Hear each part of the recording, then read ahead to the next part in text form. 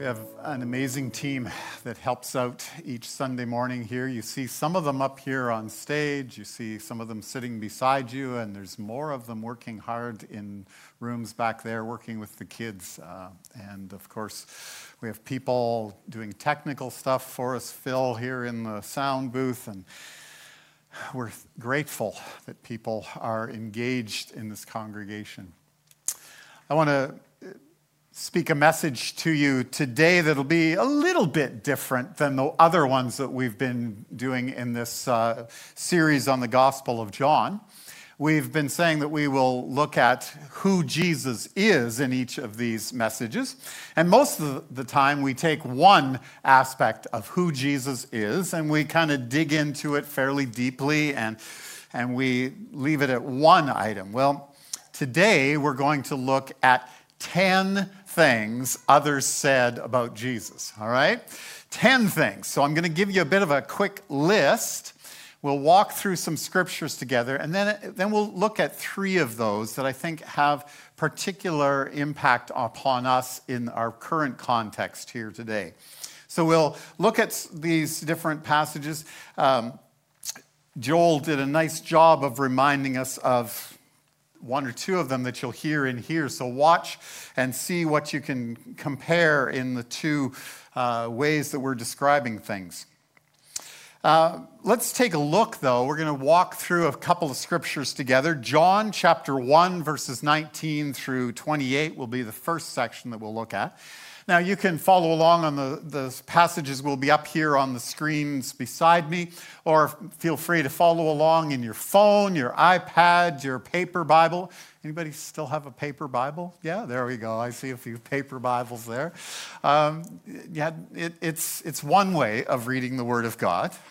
We also know we can read them online, and lots of different translations these days that we can use, right? So, but feel free to read along in your Bible in whatever way that is helpful for you. I do have the Bible loaded into my iPad, just in case you're wondering. Let me read John 1, 19 through 28. This was John's testimony when the Jewish leaders sent priests and temple assistants from Jerusalem to ask John, this is John the Baptist we're talking about, "Who are you?" they said. He came right out and he said, "I am not the Messiah."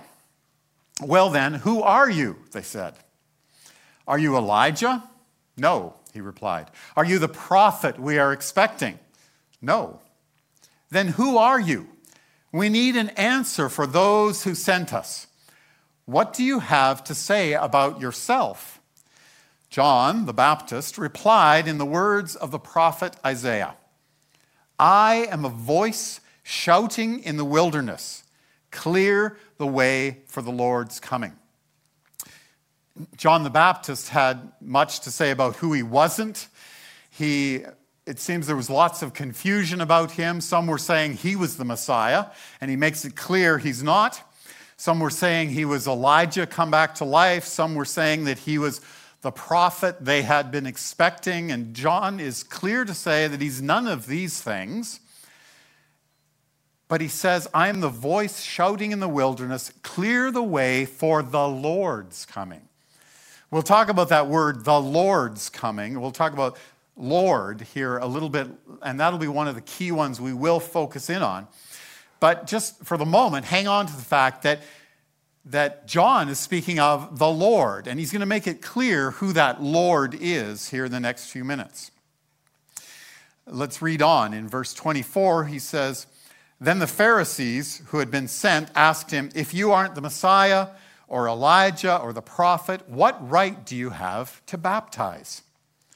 John told them, 'I baptize with water, but right here in the crowd is someone you do not recognize. Though his ministry follows mine, I'm not even worthy to be his slave and untie the straps of his sandal.' This encounter took place in Bethany, an area east of the Jordan River where John was baptizing. So John the Baptist makes it clear that among them is this Lord, he's going to come out and say it in a moment, this Messiah. There's someone amongst them that they're not yet recognizing. Let's keep going and see how John makes it more clear. John the Baptist goes on. The next day, John saw Jesus coming toward him and said, "Look, the Lamb of God who takes away the sin of the world."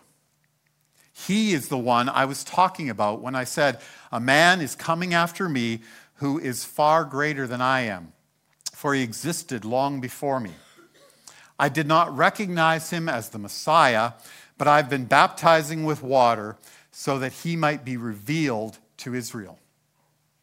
Then John testified, "I saw the Holy Spirit descending like a dove from heaven and resting upon him. I didn't know he was the one, but when God sent me to baptize with water, he told me, 'The one on whom you see the Holy Spirit descend and rest is the one who will baptize with the Holy Spirit.' I saw this happen, and so I testify that he is the chosen one of God." Okay, let's pause there for a moment. John the Baptist has already said that he's speaking of a voice cry. He's the voice crying out in the wilderness for the Lord. Now he's going to say that Jesus is the Lamb of God, the Messiah, the one who will baptize with the Holy Spirit, and the chosen one of God. I said we'd get to about 10 here eventually. We're starting to, many of them are spoken here by John the Baptist. We'll come back to John chapter 1 in a minute, but let's jump ahead to John chapter 3, where John the Baptist says a couple more things about Jesus. He says, "He has come from above and is greater than anyone else. We are of the earth and we speak of earthly things, but he has come from heaven and is greater than anyone else. He testifies about what he has seen and heard, but how few believe what he tells them. Anyone who accepts his testimony can affirm that God is true, for he is sent by God. He speaks God's words, for God gives him the Spirit without limit. The Father loves his Son and has put everything in his hands, and anyone who believes in God's Son has eternal life. Anyone who doesn't obey the Son will never experience eternal life, but remains under God's angry judgment." So let's pause there for a moment. We've gone through a lot of different descriptions of Jesus. It's like the author of the gospel is trying to just overwhelm us with who this Jesus is. John, the writer of the gospel, is relying heavily upon what John the Baptist says about Jesus, but he wants to give us a big picture of who Jesus is.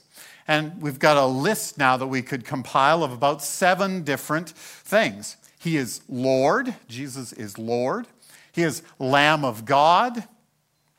He is Messiah. He is the one who baptizes with the Holy Spirit. He is the chosen one. He is sent by God, and he gives eternal life. Lord, Lamb of God, Messiah, the one who baptizes with the Holy Spirit, chosen one, sent by God, he gives eternal life. So about 7 things that John the Baptist says. We're going to look at 3 more things, and then we're going to look at the importance of some of these. So let's jump back to John chapter 1, and we'll look at verses 35 through 51, but we won't read all of them. Here we find some of the early disciples. So John the Baptist was out in the wilderness preparing the way for the Lord Jesus. And he had disciples that were there with him. And they were baptizing people to prepare for the way of the Lord, preparing for Jesus. And one of those disciples was a man by the name of Andrew. He was the brother of Simon Peter. And Andrew hears all that John the Baptist has said about Jesus, and he says, "I'm going to follow Jesus." He's a disciple of John the Baptist, and he's following Jesus now. Andrew went to his brother Simon and told him, "We have found the Messiah." This is in John chapter 1 at verse 41. The next day, Jesus decided to go to Galilee. This is picking it up at verse 43. And he found Philip and said to him, "Come follow me." Philip was from Bethsaida, Andrew and Peter's hometown. So Philip went to look for Nathanael and told him, "We have found the very person Moses and the prophets wrote about. His name is Jesus." So get the picture here. And Phil, are those passages of Scripture in there? I think they might be. Let's just put them up on the screen there. Andrew begins following Jesus. He brings his brother along, Simon Peter, and Andrew says, "We found the Messiah." And then Jesus comes along and says to Philip, "I want you to follow me." Philip went to look for Nathanael and told him, "We have found the very person Moses and the prophets wrote about. His name is Jesus." Finally, Nathanael comes into the story. And Nathanael says, "Can anything good come from Nazareth?" "Come and see for yourself," Philip replied. As they approached, Jesus said, "Now here is a genuine son of Israel, a man of complete integrity." "How do you know about me?" Nathanael asked. Jesus replied, "I could see you under the fig tree before Philip found you." Then Nathanael exclaimed, "Rabbi, you are the Son of God, the King of Israel." All right, that's a lot of information, a lot of different names for Jesus. Let's pause for a moment. There's a list of 10 in the slides that I'm going to get Phil to find there for us. And we're going to look at that list of 10. Because many of these things that John the Baptist says about Jesus are about him being the Messiah. Variations on the word Messiah, but there's the 10 there: Lord, Lamb of God, Messiah. He explicitly says Jesus is the Messiah, the one that the Jews were waiting for. He says that he baptizes with the Holy Spirit. He's the chosen one. That is another term for the Messiah, the one who is chosen by God. He's sent by God, another messianic reference. He gives eternal life. He's the fulfiller of prophecy, another messianic term. He's the Son of God. That was also the Messiah. And the King of Israel, Messiah. So out of those 10 things, many of them refer to the audience that John is speaking to. The Jews would be very familiar with the Messiah and the concepts of the Messiah. And they were waiting for the Messiah. So John, the gospel writer, says, this is him. He's making it clear. He's kind of overwhelming them with words that describe the Messiah. And he's saying, this is him. This is the guy. And then there's some other things thrown in there, like Lord and Lamb of God, and the one who gives eternal life. Those are the three we're going to focus in on for the next few minutes, because those are descriptors that will help us understand this Messiah who has come to not only meet the needs of the Jewish people, but in our context, Jesus is the one who comes to rescue us now. Pastors, of course, love alliteration, so I'm going to give it to you in a fashion that you might remember for this afternoon. He is the Lamb of God, he is the life giver, and he is the Lord, all right? He's the Lamb of God, he is the life giver, and he is the Lord. The Lamb of God. When John speaks of the Lamb of God who takes away the sins of the world, the Jewish people would have immediately in their mind thought of the Passover lamb. The Passover lamb was a lamb that was slaughtered, and was slaughtered to take away the sins of the people. It was in the time when the children of Israel escaped from Egypt. Of course, the Passover lamb was the lamb whose blood was put on the doorway of their homes to indicate that they were following God and that the angel of death passed over them. Well, and ever since that time, the Jews had this concept of the Passover lamb, the lamb that was slain to take away their sins. So this would have been familiar to them. And so what John is saying is Jesus now rescues us from sin and takes away the sins of the world. I remember when I was a 15-year-old boy, I had been raised in a home where Jesus was not spoken of very much, except maybe when the tools fell out of Dad's hands and he did a little bit of complaining. And so I grew up in a home that was not really one where Jesus was followed, but I had some loving people in my life who took me to church with them. And I had some loving people at this church who taught me as a young boy what Jesus was about. And eventually, at the age of 15 years of age, I decided I wanted to step forward and make a public confession of faith and be baptized into a relationship with Jesus. I can still remember that day fairly clearly. We had to go to a different church down the road because we didn't have a baptistry in the church at that time. And so I remember being in this special baptismal service, and I went forward and I said that I wanted to follow Jesus, and I was baptized into a relationship with Jesus. And I remember coming up out of the water and thinking, oh, I'm clean. All of my sins have been washed away. How long will I be able to stay sinless? Was my next thought. I know that's a common thought for many people as they come out of the baptistry. They think, how long can I remain sinless?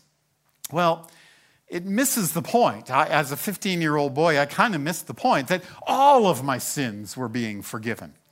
Not just the sins I had committed, not just the sins from that day until now, and not just the sins I will commit in the future. All of it was being taken on by Jesus. Jesus is the Lamb of God who takes away the sins of the world. He did it once and for all for us on the cross, and then he also helps us to overcome sin in our lives.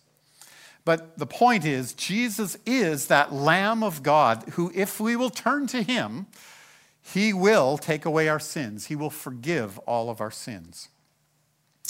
So he is the Lamb of God who takes away the sins of the world. Secondly, he is the life giver who gives us eternal life.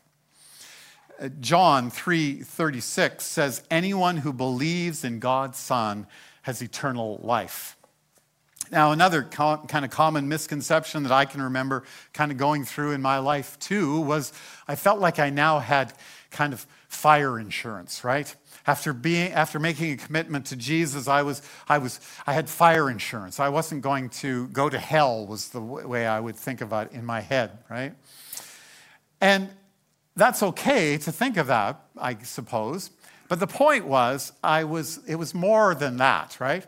Life is about this life here on earth, and Jesus is our forgiver of sins here for the life on earth. And he's also the one who provides us with eternal life for the rest of our lives. The Apostle Paul in the 1 Corinthians 15, 19 through 20 says, if our hope in Christ is only for this life, we are more to be pitied than anyone in the world. But in fact, Christ has been raised from the dead. He is the first of the great harvest of all who have died. Jesus is raised from the dead, therefore we can count on being raised from the dead. So this life of faith is about both and.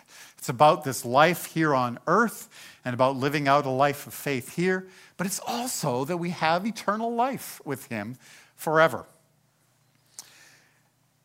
There must be more to life than just what we see here on earth, because many of us still know that we struggle in life. Becoming a follower of Jesus doesn't mean all of our troubles go away. Many live difficult lives. Many live lives that are filled with pain. And yet, we can have hope that there is a better life waiting for us as well.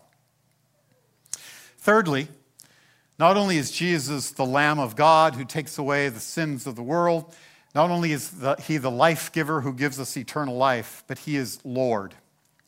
I said that John the Baptist makes it clear that Jesus is Lord.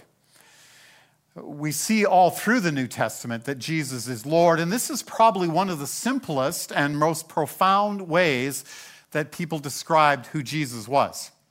It's both a conviction that he is the Lord, and it's a commitment that he is Lord of our lives. It's a belief and a commitment. It means that Jesus has absolute authority over our lives, and that we seek to do what he wants us to do in this world. He is the Lamb of God who takes away our sins. He is the one who gives us eternal life. We have that hope of eternal life because of him. When we leave this world, we can have hope of eternal life. And he is Lord. In the early church, that was the kind of confession they asked people to have. Do you believe that Jesus is Lord? And on the basis of their conviction and confession, they would be baptized into a relationship with Jesus. Maybe we have an audience that's online and we have an audience here in the room. Maybe that's something that you've never actually had to wrestle with before. Have you made that decision to make Jesus Lord of your life? Have you asked him to be the Lamb of God who takes away the sins in your life? Have you allowed him to give you hope of eternal life? Have you made him Lord of your life? Perhaps that's something you haven't done. We encourage you to, if this was 30 years ago, we might have an altar call, but we don't do those sorts of things anymore. But if you have those sorts of questions about who Jesus is and would like to make a confession of faith and would like to be in a relationship with Jesus, we encourage you to speak to myself or Pastor Tamil. We encourage you to talk to one of our elders.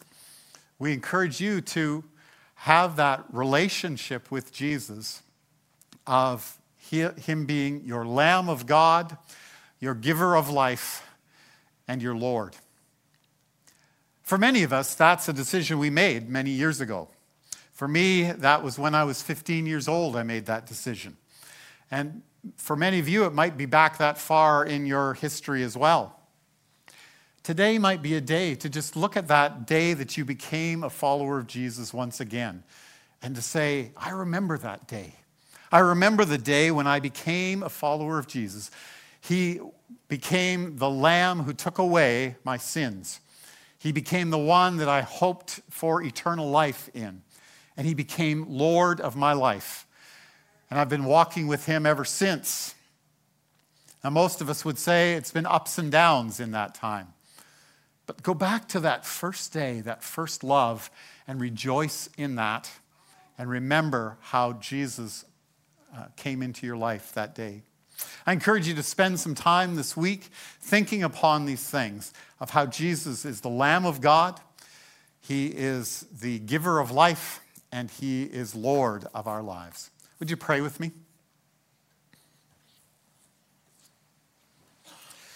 Father, for many of us, it was a long time ago that we made a commitment to you. And yet, for many of us, it's still fresh in our minds, that day that we said, yes, I do want to follow Jesus. I want to follow him all the days of my life. And God, we know that sometimes there are ups and downs in that journey. There are sins that continually need to be confessed and forgiven.